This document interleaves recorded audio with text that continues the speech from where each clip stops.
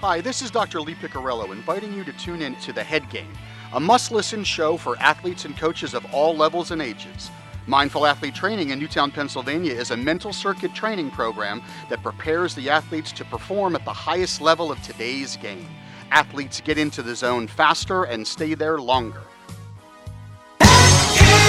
We take them on, the head game. We're ready to play, and we got the players to do it. It's Dr. Lee Piccarello and Jess Ferdinand in tandem, ready to roll. Thank you, Foxy. How are you today? Feeling honest today. You are?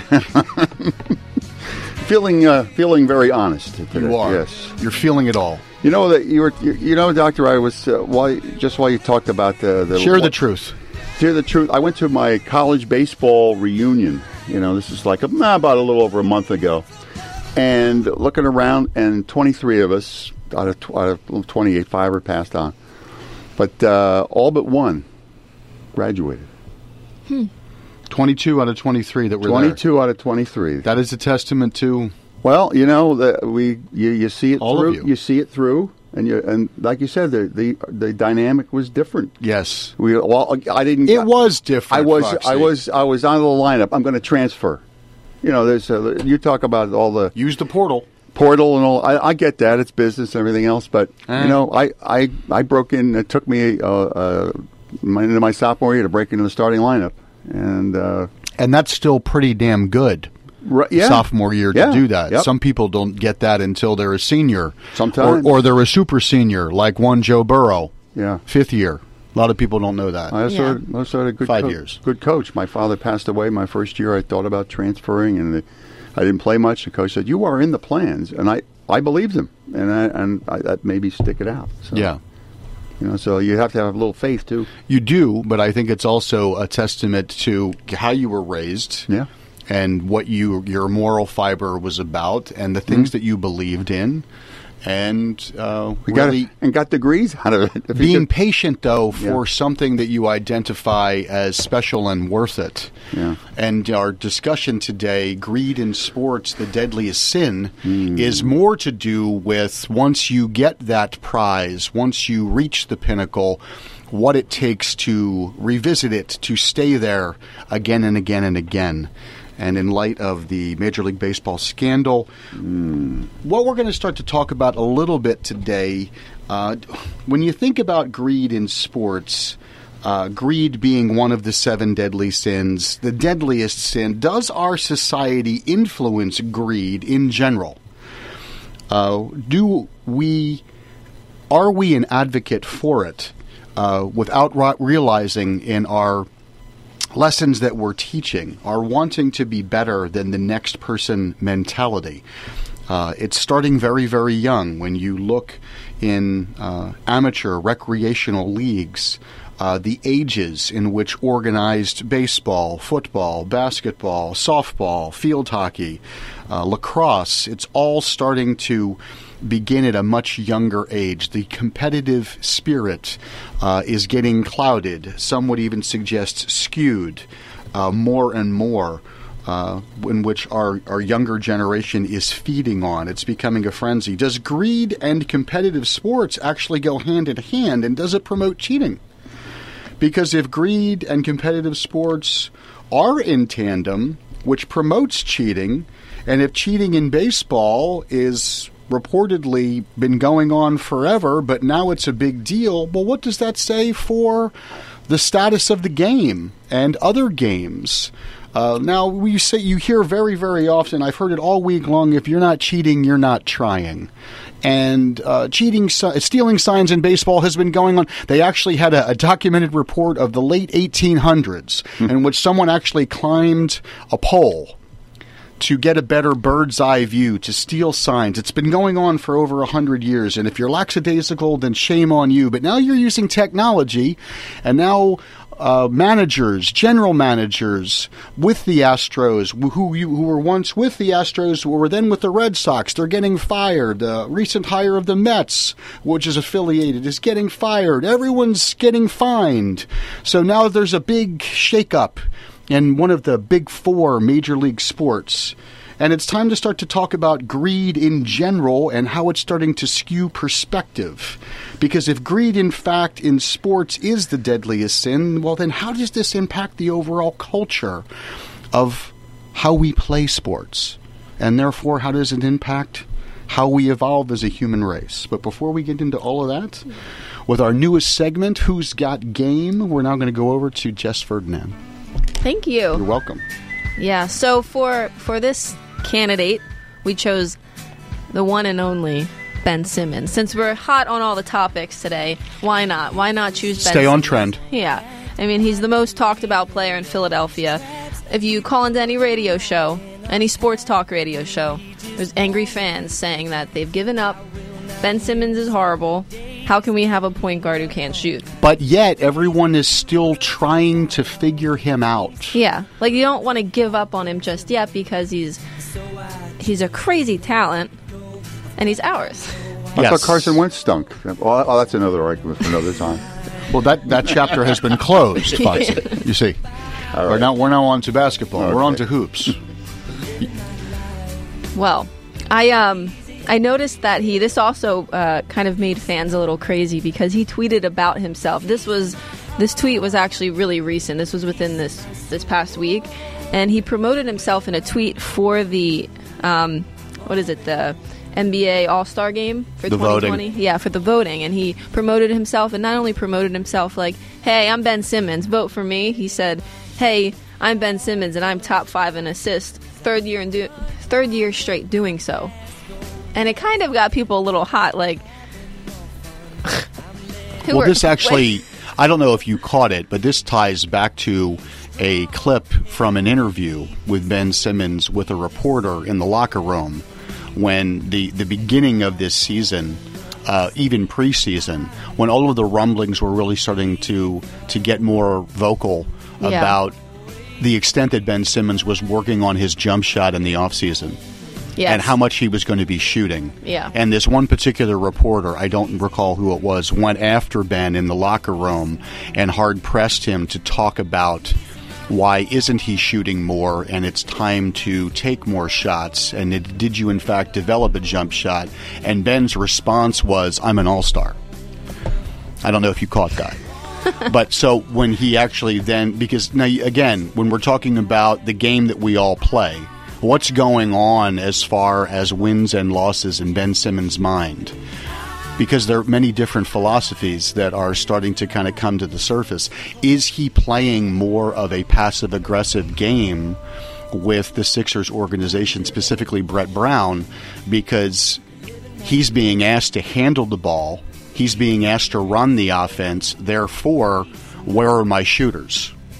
And if we're not making the time spending energy, money to bring in more shooters, then I'm going to stay within the confines of my game, which I've really crafted well. Yeah, his playing style is really interesting because even when if there's fans that are arguing how horrible he is, he still averages almost a triple-double every night, which Correct. is crazy. And he's, again, in his third year now. I think people sometimes forget that, too, because we expect instant gratification now. We have this new player. We want him to do really well right now. I also think that he's handling it mentally really well. Although I agree, I think he should maybe shoot some more. Like we saw, I'm going to say his last name because I think it's fun, Antetokounmpo for the Bucks. I mean, he's kind of the same player as Ben, but at least he takes like 5 shots a game from the 3. So he might not make them all. Maybe he'll make 1 out of 5, but he's still just doing it to help the defense. This is the thing, though, and I'm not trying to be critical because you're bringing up a point that many people support, which is all about knowing something about basketball. If you have a perimeter shot, statistically, it doesn't matter. Statistically, as it relates to overall performance of your team, not statistically on your shot. Let me be clear. It benefits the team long run, the more perimeter shots that you take, because X's and O's wise, it opens up the defense and then it allows other things to happen. Yeah. That sentiment that you just shared is the very argument as to why Ben Simmons should be taking more shots. Yeah. However, when we think about the head game that Ben Simmons is playing, perhaps against me, myself, and I, Ben, not me, Mm-hmm. there is a distinct line of, I think, confidence that is perceived by most as arrogance when Ben Simmons is asked that question.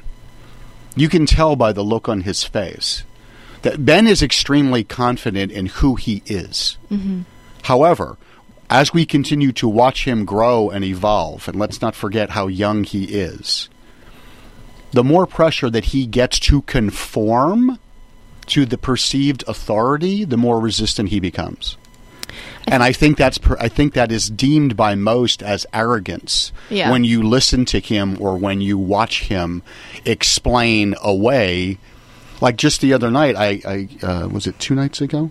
No, it was when they played the Nets a couple of nights ago. Yeah. I caught the game on the way home, and I think he scored 12 straight points by attacking the front rim. And I'm listening to it on the radio.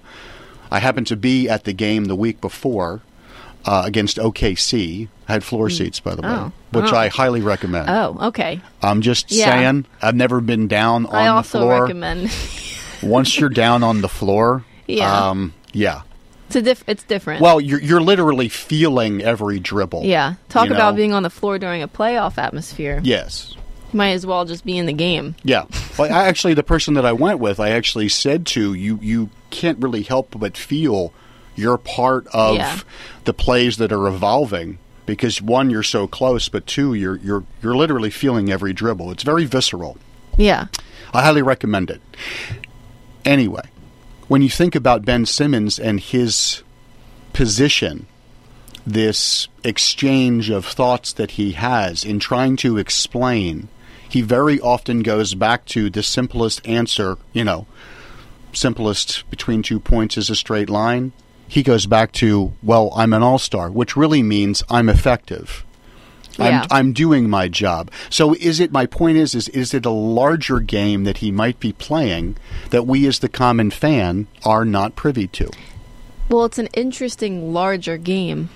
I mean, I know that he's not comfortable shooting, and now people, especially with Ben Simmons, are talking about sports psychology almost every single day. They're saying, what's in why his is head? that? Why can't he shoot?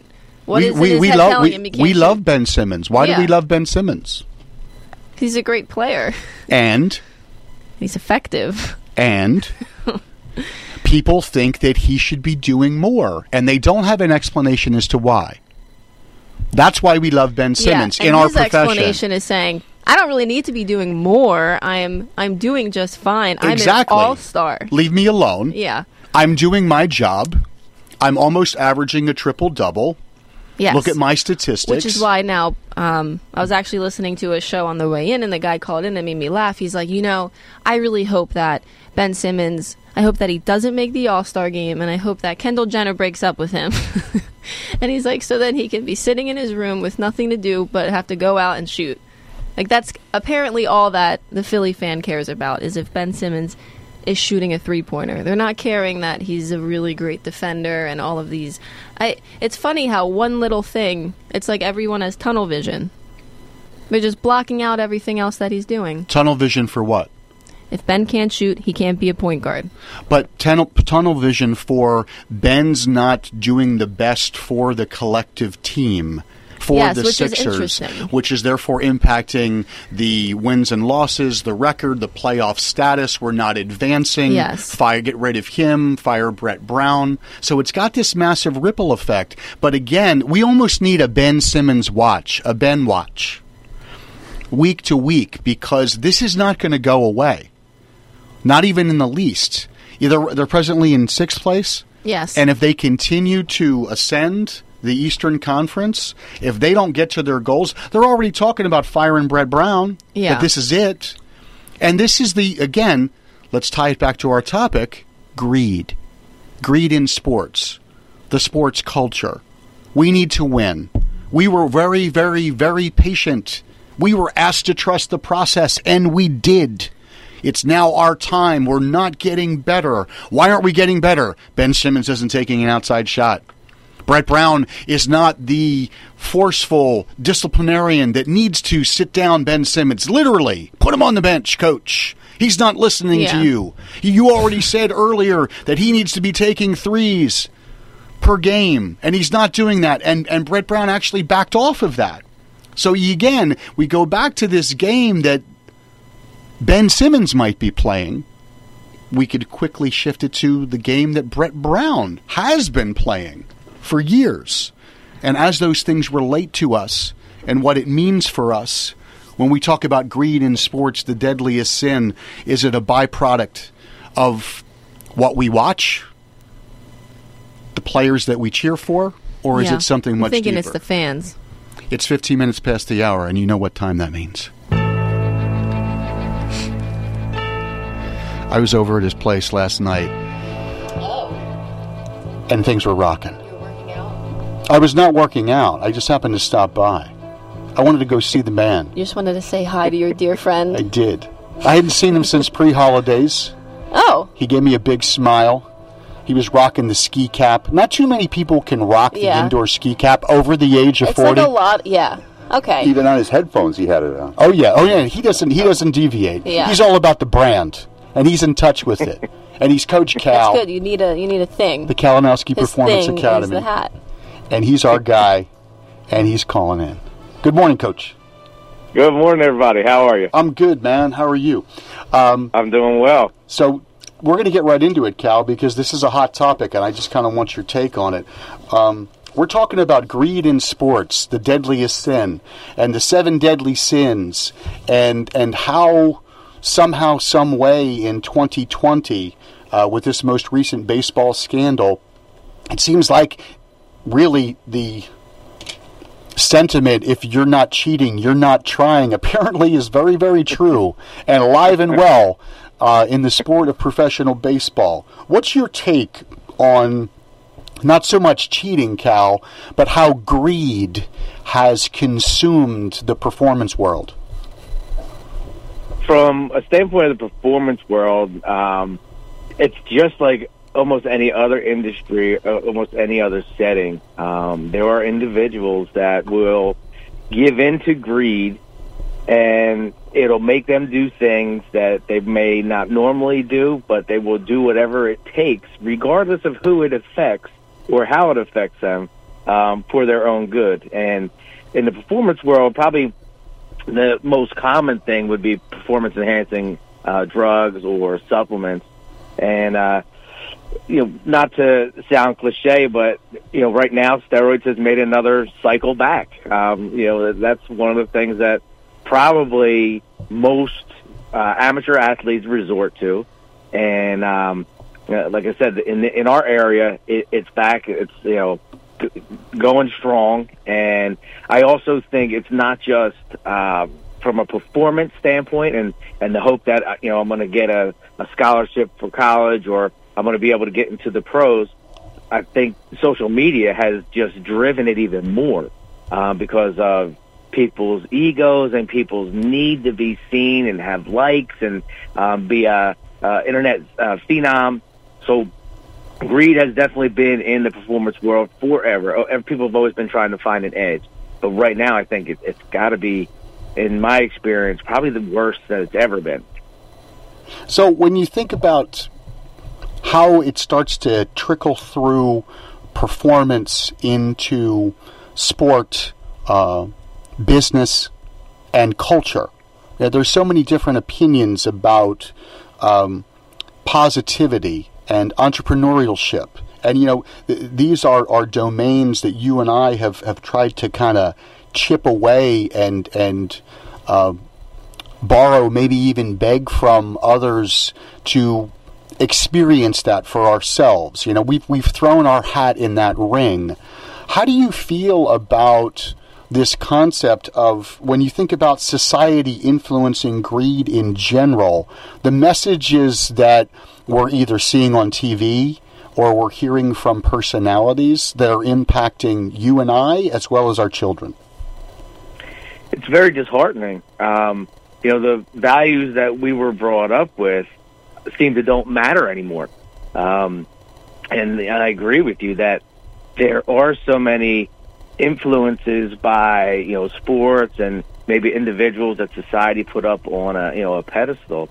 that kind of, create this or allow it to manifest even more. And, like I said, it carries over not only just in sport, but, I mean, it's rampant in business and, in all other kinds of settings.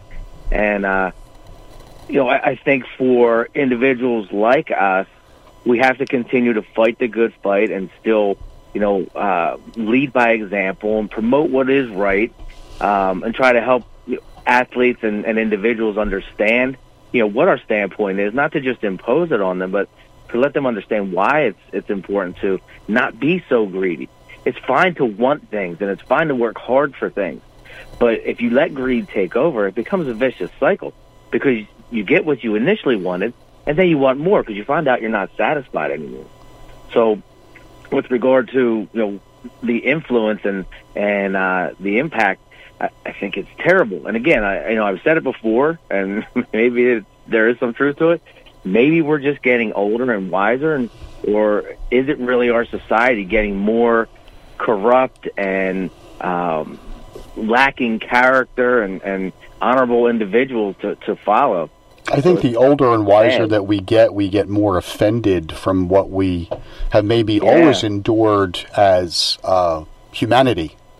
Yeah. That's what I personally find. So I mentioned earlier at the top of the hour that if greed and competitive sports go hand in hand, and we're seeing more and more of that, right, with the Patriots just recently getting another offense, and that ruling hasn't been handed down. Now you've got, all hell is breaking loose in Major League Baseball. If greed and competitive sports go hand in hand, and that promotes cheating, Cal, is cheating in baseball a big deal? I think cheating in anything is a big deal. In baseball, especially with a similar situation to what we have with the Astros, I mean, teams have been stealing signs forever. There's people on the bench that are supposed to steal signs. But, I don't know all the details about this, but obviously there was a use of technology which makes it worse. But it is more modern-day cheating. They were videoing a steal signing, and then they had a sound system using an old-fashioned trash can, where kind of like one drum was a fastball, 2 drums was a curveball, and 3 drums was a slider.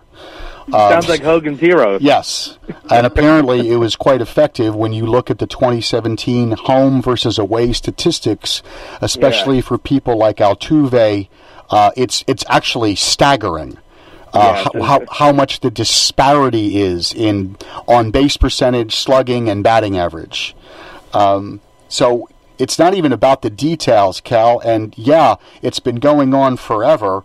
But when you think about, and this is the other, I want to get your opinion on this. This is the other sentiment that I'd be hearing a lot of that tends to charge me up. It's like, well, cheating in baseball isn't the same that it is in football, because even if you know that the 89-mile-an-hour slider is coming, you still have to be able to hit it.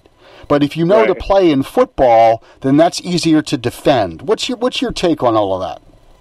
No, like I said, I think cheating is cheating, no matter how you look at it. You can't justify it. As soon as you start justifying it, you're saying it's okay.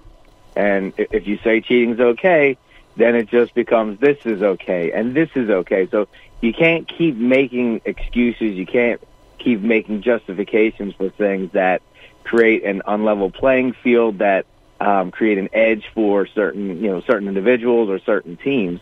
So, I mean, that's why these governing bodies need to stay on top of these types of things and put the hammer down on it, not just say, okay, well, we followed our procedures, and according to our procedures and bylaws, it wasn't, whatever. That's similar to what happened with New England Patriots. Nothing really happened with Deflategate and things like that. So I think if you want to put out a good product, if you want to be something that is a good example for our society and to continue to enrich the American society, then you have to do the right things. And when you allow cheating, when you allow a lot of things that happen in professional sports on and off the field, I think you are just continually, promoting more than just greed as a deadly sin. But you got to be when you have that much influence. And when you look at the NFL as an example, they took over Sunday. Sunday was traditionally a church day. Right. They took over God's day, and then they took over Monday. And now they took over. They took over Thursday. So, Thursday never. When you have that Thursday never spoke to me, man. You said earlier. I want to bring you back to a point. You said earlier that when the things go awry, you got to step up and do the right thing. Well, why is that? Because that doesn't happen a lot, brother. It doesn't happen a lot, and like I said, I think it's about doing the right thing, and it's hard to do the right thing. It is, especially when you're going up against so much influence, and there are so many things that would force individuals to want to do the wrong thing, whether it's money or success or status, whatever it might be. But I think, from our standpoint, like I said, you have to continue to do the right thing to make sure that the right change occurs and that you stick to good values and standards.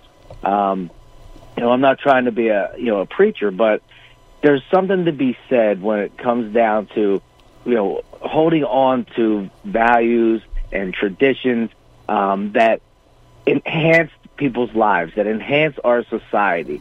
And when they become unimportant anymore, it becomes a really nasty downward spiral for not only just the sports fan, but the athlete themselves, the owners, the organization, and society itself because of the influence that they have.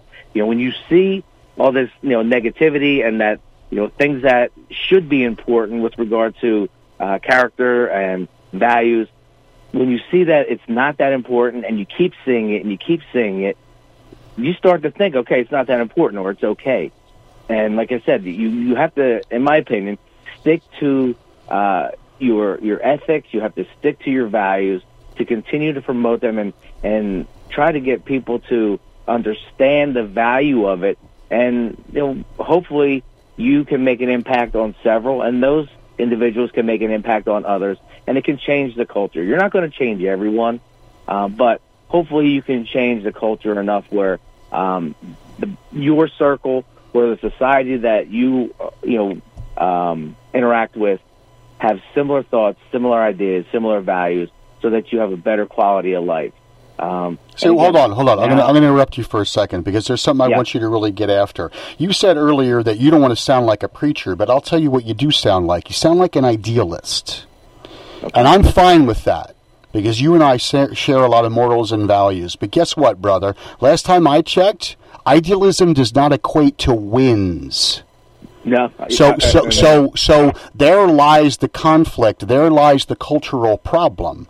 I'm going to give you the stage for about 2 minutes, and you're going to wrap things up at 1:30. I want you to give me some good old-fashioned, homegrown Coach Cal. Where does idealism fit in today's world, brother, if it's not impacting the bottom line that it seems like most of us are interested in, which is winning?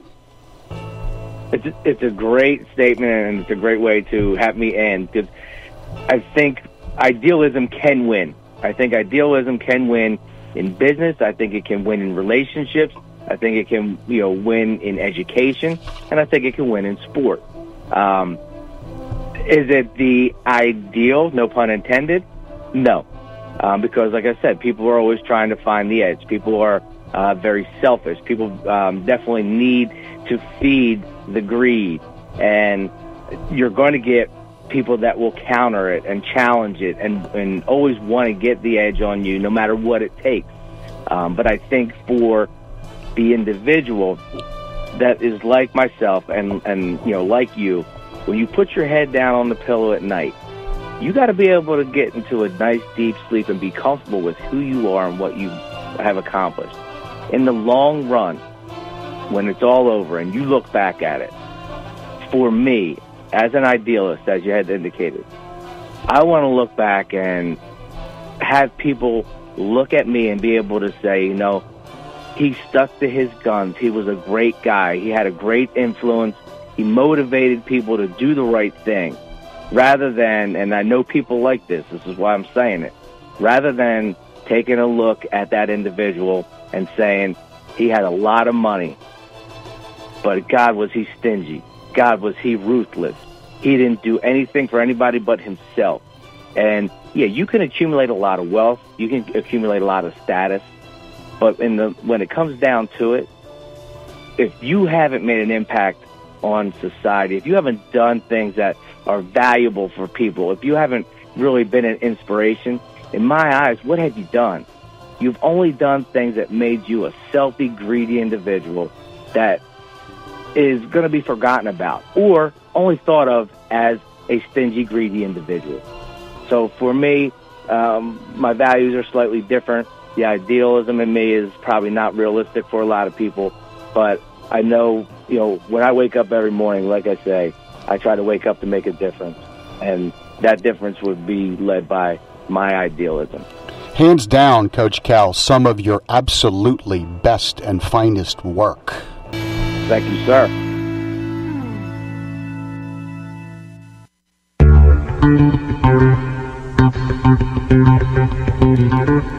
Oh, what a tangled web we weave. This ain't it the truth. The head game continues in the arena. Dr. Lee Piccirillo and Jess Ferdinand.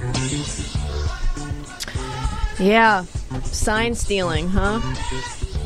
So you got your laptop today. Someone was blowing your phone up right before the break. You want to hit me with some leading news? Something. I don't.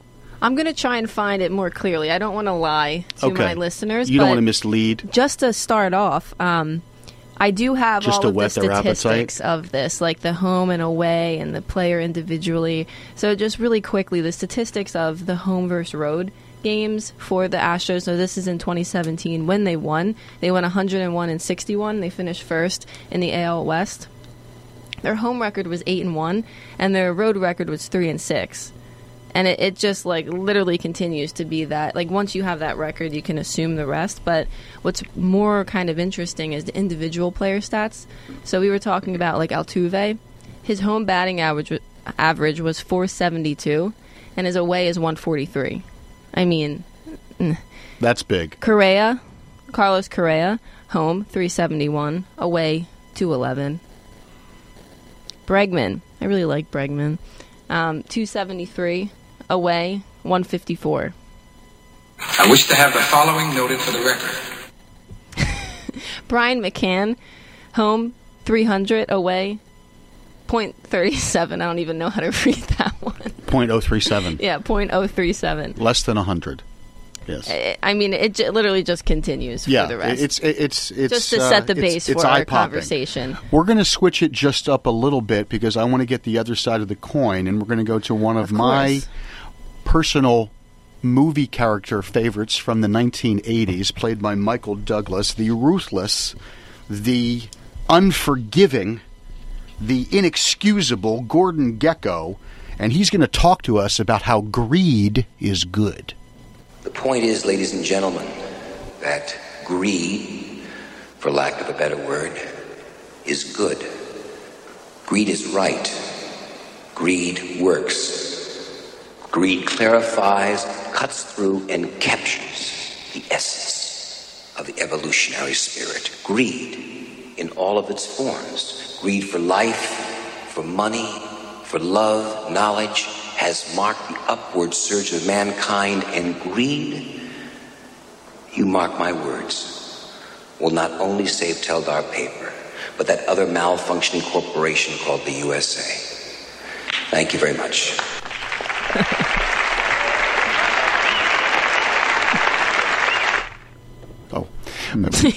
No, they start playing Sinatra as he's going back to his seat. Then in the sequel, now it's legal. Right. It's Fly Me to the Moon. Actually, okay. is a very nice compliment to the back end. I thought you just liked hearing the crowd cheer. No. He's walking back to his seat and he's getting he's kind of raising his eyebrows like, where did that come from? But whoever wrote that, that's one of my personal favorites. Greed clarifies and captures the evolutionary spirit. Yeah, so my oh my. That just kind of stuck out, almost a talking point that we have.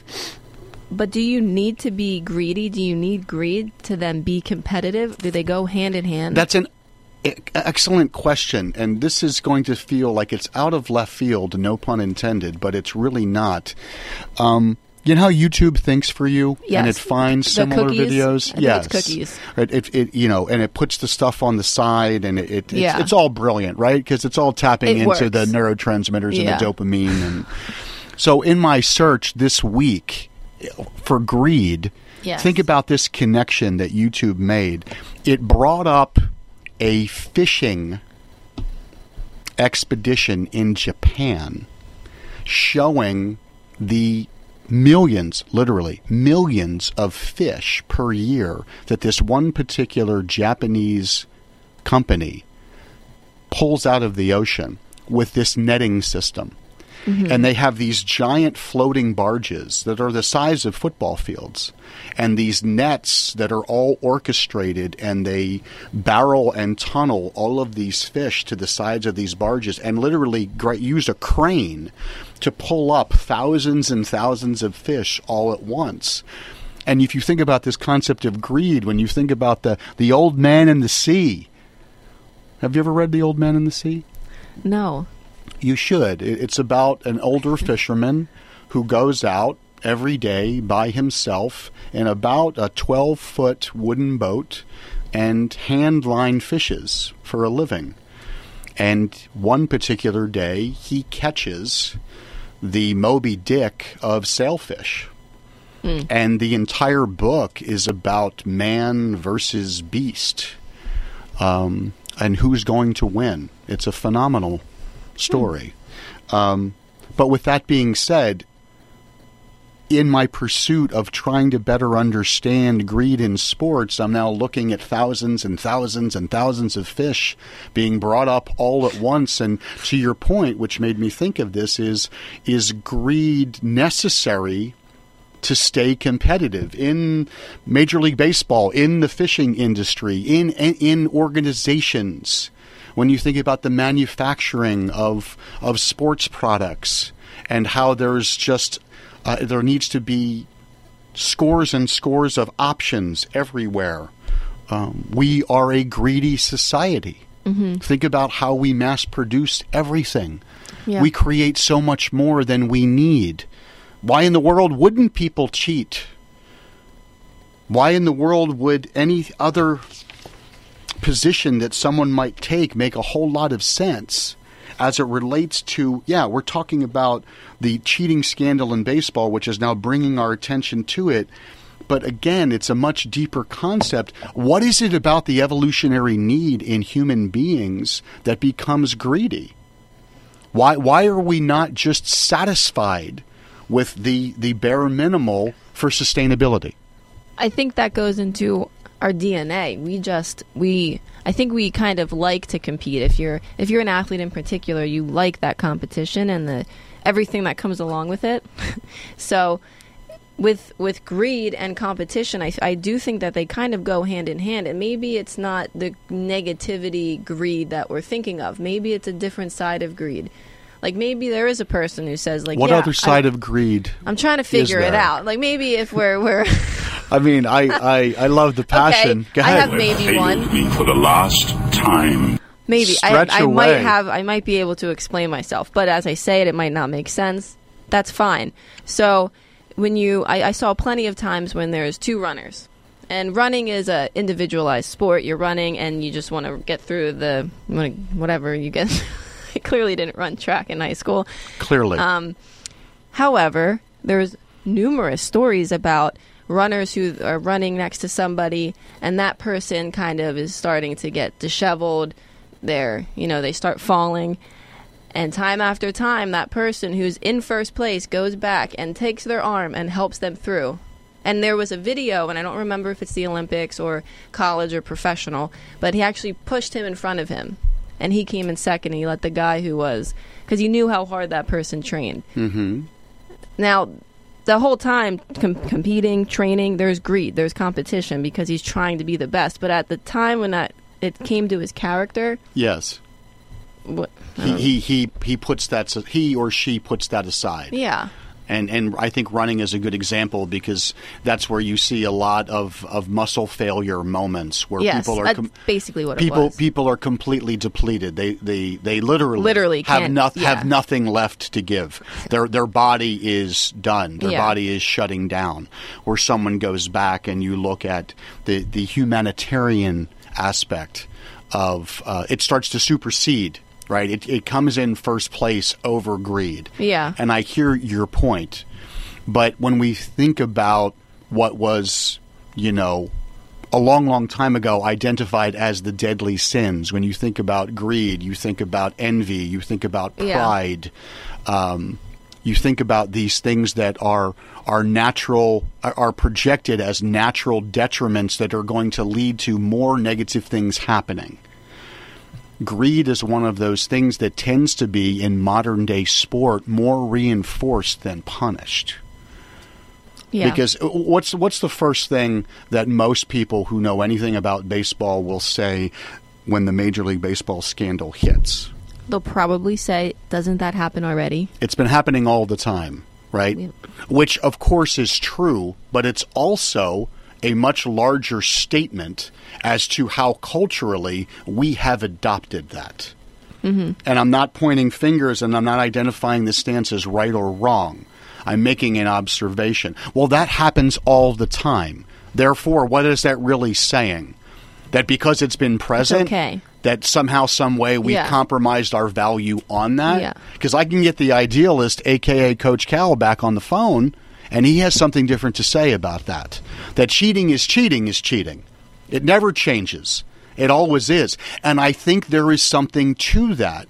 Because what we're really talking about is how it starts to compromise the moral fiber of how we interact with our fellow man, how we live our lives, how we raise our children, which inevitably will impact DNA, thus evolution. It has to. Yeah. It's like anything else. It's why do certain people in the world get taller and taller and taller? Because their ancestors needed to be taller for a particular reason that was contingent on the survival of that species. Well, it's no different with moral and value fiber. It'll just take longer if our species does in fact evolve another 2,000, 20,000, 200,000 years. It's not if, but when. Yes, and kind of to that point, which is going on a different angle of this, or on my side of it, with the evolving, there's been cheating in baseball. So wasn't it about time that something different came along with the different types of cheating? Now it's technology. That's why it's so staggering for everybody, because before it was your eye test. Now it's like I'm just gonna have a video in center field and shoot it down to you, and then you're gonna hit a trash can. Foxy, let's go to number 2 and take a listen as to how cheating has evolved over the years. This isn't the first instance of technology-based sign stealing. In 1876, the Hartford Dark Blues perched a man on a telegraph pole to alert hitters of the newly invented curveball. The 1951 Giants, managed by spymaster Leo DeRocher, used a telescope and buzzer to steal signals, and the 2017 Red Sox were fined for using smartwatches in a 3-game series against the Yankees. But the Astros system was different, because it was now plainly available for everyone to see. Or maybe I should say, available for everyone to hear. The trash can bangs were audible on broadcasts that are available on this very website. In the months since the story broke, internet detectives, regular baseball fans like you and I, have been documenting every shred of evidence possible to sink the now despised Houston Astros.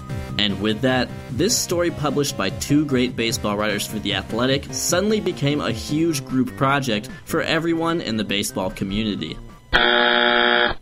So if it's evolved throughout the years, does that make it more okay? Well, that's kind of what I was getting at last time. There's always been cheating in sports, and it's almost not, although I don't, now there's more evidence coming out about it, but initially I kind of wasn't, I was like, wasn't it about time that someone just did a different angle on cheating? Yeah, but hold on. Does that make them smart for doing it? Maybe it makes them greedy. Because, again, we're not talking about cheating. We're talking about what's driving cheating. Winning. Right. Or money, advancement, promotion, corporation. Last time I checked, professional sports is a multi-billion-dollar business. Therefore, it's worth it. And what my point is, if it's worth it because cheating gets you to win, what's left? What's left? I want you to answer that question. Yeah. What's left? Nothing. Nothing. Nothing's left, and that's scary. And more than that, the guy who tipped him off getting flack for being the whistleblower. Yeah. Mike Fires. Now we He shouldn't saw even something tell. was wrong. He said so. Yeah. It said so. And Other stations Don't are even be a breaking good down whether or person. not he's a rat. He should have. And culturally, how that's defined. Because he was part of the problem that then was the whistleblower, and they were comparing that to the political whistleblower who heard one thing and thought it was wrong, but wasn't part of that wrong thing, so it was right to blow the whistle. Yeah. I mean, this is what's coming up in society of how you think about it. So does winning make you greedy? Wanting to win make you greedy? To an extent, but I think it's how you operationally define greed. I think you need to be more selfish at some point to be competitive. And I use that word selfish as taking care of my body, taking care of my mind, sleep, hydration, nutrition. Selfishly, I need to do things differently. But once you win or once you achieve a certain status, it's almost as if it's now being explained that you have to be greedy to sustain success. And if that's required, well, then it's permissible. Why? Because everybody does it. It's the argument with the Patriots for over a decade. Everyone steals signs. Everyone does videoing. But then there's the argument of, in fact, the Patriots are getting caught. There was a statement that was made maybe a few weeks ago. The reporter's name is escaping me. When they talk about the number of times that you actually do something versus the number of times that you get caught. Statistically speaking, those that are getting caught the most are doing it 10 times greater than the average person, than the average organization. That's just statistically known. So what is that telling you? If they're that good at cheating, thus that greedy to stay atop, then that means that they're breaking every rule. And that's a cultural thing. Now, does that start to compromise the genius that we assign to those individuals for coaching or managing those teams? If we actually knew what went on behind closed doors?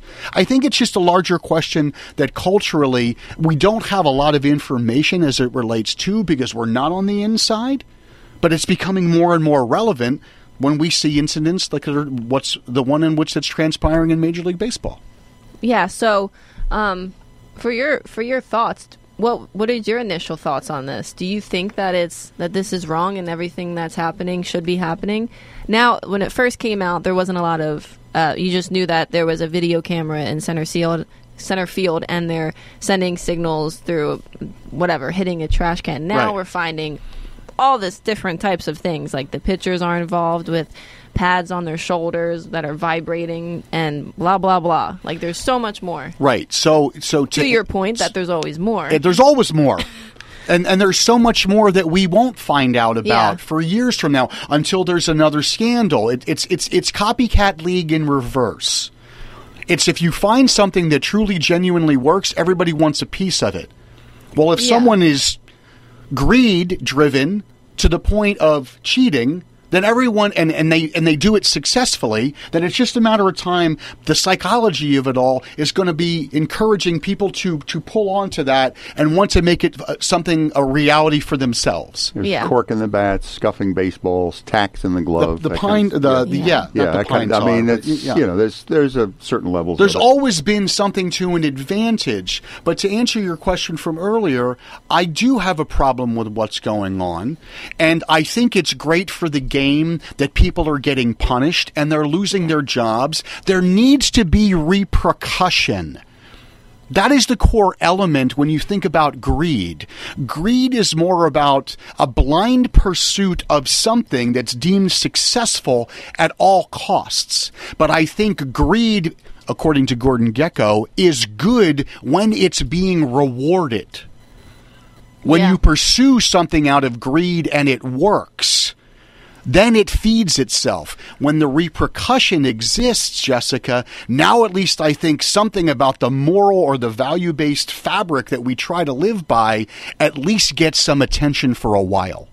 So your statement on when you get rewarded something positive for greed, are we talking about like dirty greed? Like you're getting rewarded for similar to this? Like the Astros got rewarded. Right, they were rewarded with a World Series trophy. But the world also took a full 360, and they lost the next time. But you mentioned an article about a pitcher who went on record to say, I was trying to. I think I said it in the break, and I didn't remember if I said it. Yeah, so this is it's a great example of how this player is playing for the Dodgers currently. He's Alex Wood. He's a pitcher. He went against this team, and I think he lost to the team in the playoff rounds. And he came out on Twitter and said, I would rather face a player that was taking steroids than face a player that knew every pitch that was coming. That statement speaks volumes. Yeah. Especially considering the steroid era that went on in Major League Baseball. I'd rather and the Mark McGwire, Sammy Sosa home run. I was a much younger man. That was a very exciting time in baseball. Everybody wanted to be a part of that, of who was going to win the home run race. And then you had the congressional hearings, and you had all of the outlandish statements and the public lies. It just kept going until it couldn't go anymore. Yeah, and still that, though, it's still equal in some way because the pitcher, you got to still hit the stuff that he's throwing, and he can be as well and strong and good at hitting, but he still has to do the fun parts of baseball, which is kind of guessing the pitch, like educationally guessing, like when you know the pitch is coming because now it's all messed up, I think that's why it's cheating. There's still a lot of suspensions for 80 games for taking stuff. The players They're haven't still been suspended, though. That's Still the going next on. thing. Excuse me? The next thing is that the players have not been suspended yet. Right, and there's speculation that that's not going to happen. Yeah. But we will see. But because now they were all involved in it. Well, but you'd have to assume this goes back to the Chicago White Sox of 1919, right? The Black Sox, 1919. 1919. 8 men out, right? Charlie Sheen. Another great movie that you need to see, in which they were approached by a heavy booking agent, and many of them were accused, including Shoeless Joe Jackson, to have taken money to have thrown the World Series. Because all of their statistics were so high during the regular season and the playoffs versus to so abysmally low in the World Series that they were guilty by association. Yeah. Shoeless Joe Jackson went on record until his death that he didn't take any money, but he was still part of a group. So my point is that now if we're guilty by association, almost 100 years later, 101 years later, are we now going to, in fact, is Major League Baseball going to say Altuve, 80 games, Bregman, 50 games? You think they're going to do that? That specifically based on statistics? Because once you open up that can of worms, well, now that's why they're getting paid the way they are, because they need to figure it out. Right, but again, to your very point, young Jessica, when it comes back to value or monetary gain or what it's worth, now it's what people feel that it's worth for them to take risks, to stretch the rules, to break the rules, to cheat, all in the name of greed. Blue chips is another one, right? Nick Nolte. Yeah, there you go. Right? You're right on it. And a young Shaquille O'Neal. Shaquille O'Neal and a young Bob Knight, who Bobby Knight made a cameo in that. Here's a guy himself. Here's a guy who was as tough as nails, and people didn't like him, but they all graduated, and nobody ever had him in any scandal of any kind. So, there's something to be said for that. Few and far between, though. Jessica, Feed final the thoughts. greed. That's my final thoughts. Is that your final thoughts? Feed the pig, right? Feed the greed? Feed the greed. Okay. Final thoughts from Jess. And now, Dr. Lee's Mindful Athlete Minute, brought to you by Volvo Country with locations in Princeton, Bridgewater, and Edison. Don't be so greedy. There's plenty for everyone. Take one and only one. Now that's enough. Yes, greed is identified as one of the 7 deadly sins, and reportedly, they all give birth to more immoralities. Now, greed in sports has been going on as long as the games themselves have been created. It began with just one individual who tasted success and then thought that winning was more of a right and less of a privilege. And so this plot thickens, all under the guise of being a winner versus a loser. The truth is, greed is only a sin if you have assigned a moral code to the very behavior. That while it may bring you success, it comes to define you in all the wrong ways. So yes, as we turn the page of this story, what greed really is about is substance and character. How deep does your value tank go, and how much do you need to float? Athletes and coaches alike who aspire to be the best are all driven to reach the top of their mountain, to climb. But it's the life lessons along the trail that change DNA and impact evolution. One man, one mountain, with the family crest flag flying high atop Olympus. There's certainly no sin in that. My name's Dr. Lee Piccirillo, and that's my Mindful Athlete Minute.